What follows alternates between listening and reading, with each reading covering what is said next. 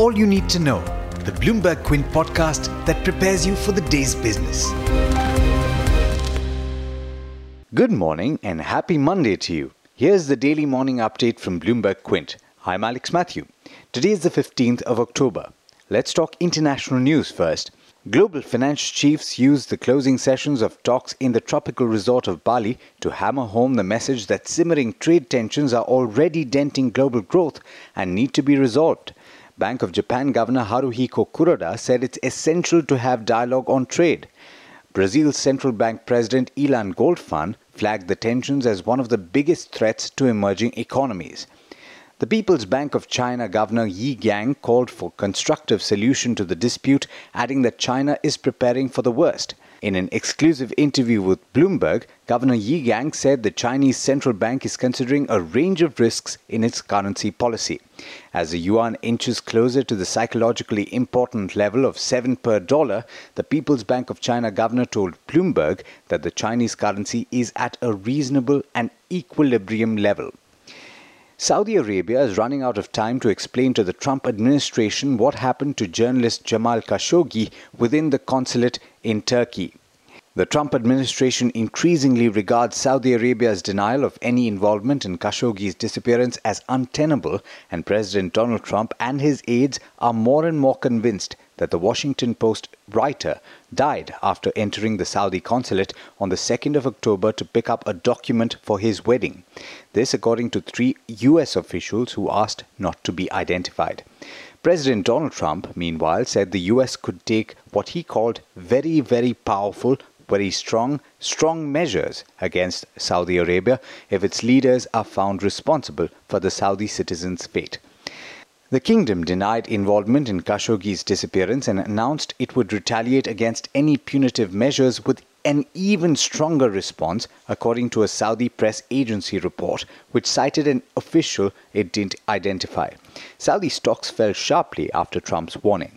In news back home, the government may not go for another round of import duty hikes and is working on other measures to contain the impact of the rupee slide on the current account deficit, according to an official. That's a PTI report. 2 top American senators have asked Prime Minister Narendra Modi to adopt a softer stance on data localization, warning that India's policy on the issue will adversely affect American businesses in the country.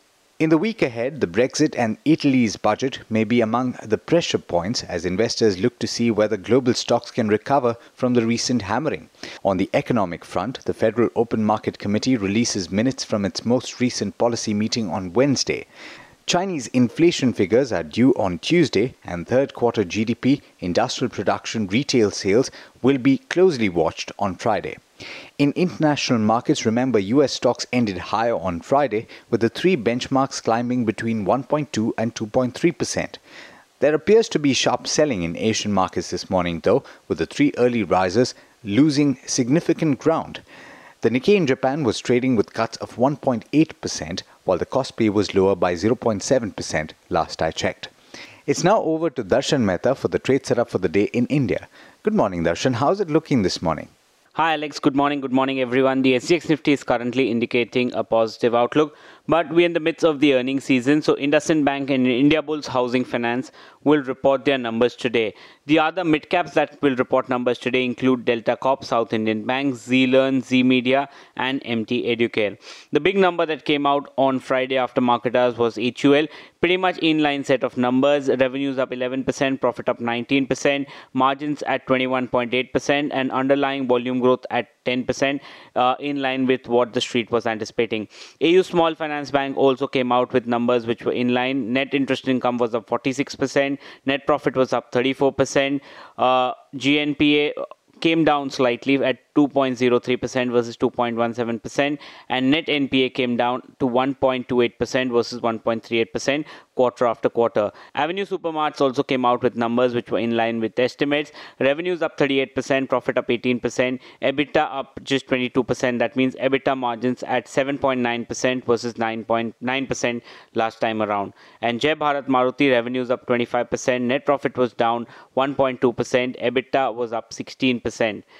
As far as stocks are concerned, 8K Mile Software says that 25.7 lakh shares representing 8.4% of the total equity held by the promoter in his demat accounts with Quantum Global Securities Limited and Kumar Share Brokers have wrongfully and illegally been transferred through off-market transaction on various dates to various parties without his knowledge or consent. So probably this will be in focus. Bandhan Bank gets the SEBI exemption on a 1-year lock-in equity shares held by the promoters post the IPO. CSE demerger plan to divide the company's non-power investments into retail venture has been sanctioned by the NCLT. Each existing shareholder of the company will receive 10 shares of a holding and will get additional 6 shares in the new retail and 2 shares in the venture company. The record date is 31st October. CSE will also be in focus as Business Standard says that Alibaba and Amazon India are eyeing stake in RP Sanjeev Goenka's Spencer Retail, which is part of CSE. And Adani Enterprises will be in focus. PTI reports that Total is in talks to buy stake in Adani's LNG gas, city gas projects. IDFC's come out with a report on CSE. They have maintained an outperformer with a target price of 1184 with a potential upside of 32%. And they say that the restructuring will lead to value unlocking in the retail and BPO business. And Macquarie has cut the target price on Maruti to 9,000 from 11,500. They say lower valuation multiple and cut EPS by 6 to 8% for FY19 to 21 to factor in the rupee depreciation. But there's much more you need to know before trade actually starts. For that, log on to our website, bloombergquint.com, and click on the All You Need to Know tab, and you'll be prepared for morning trade. Thanks, Darshan.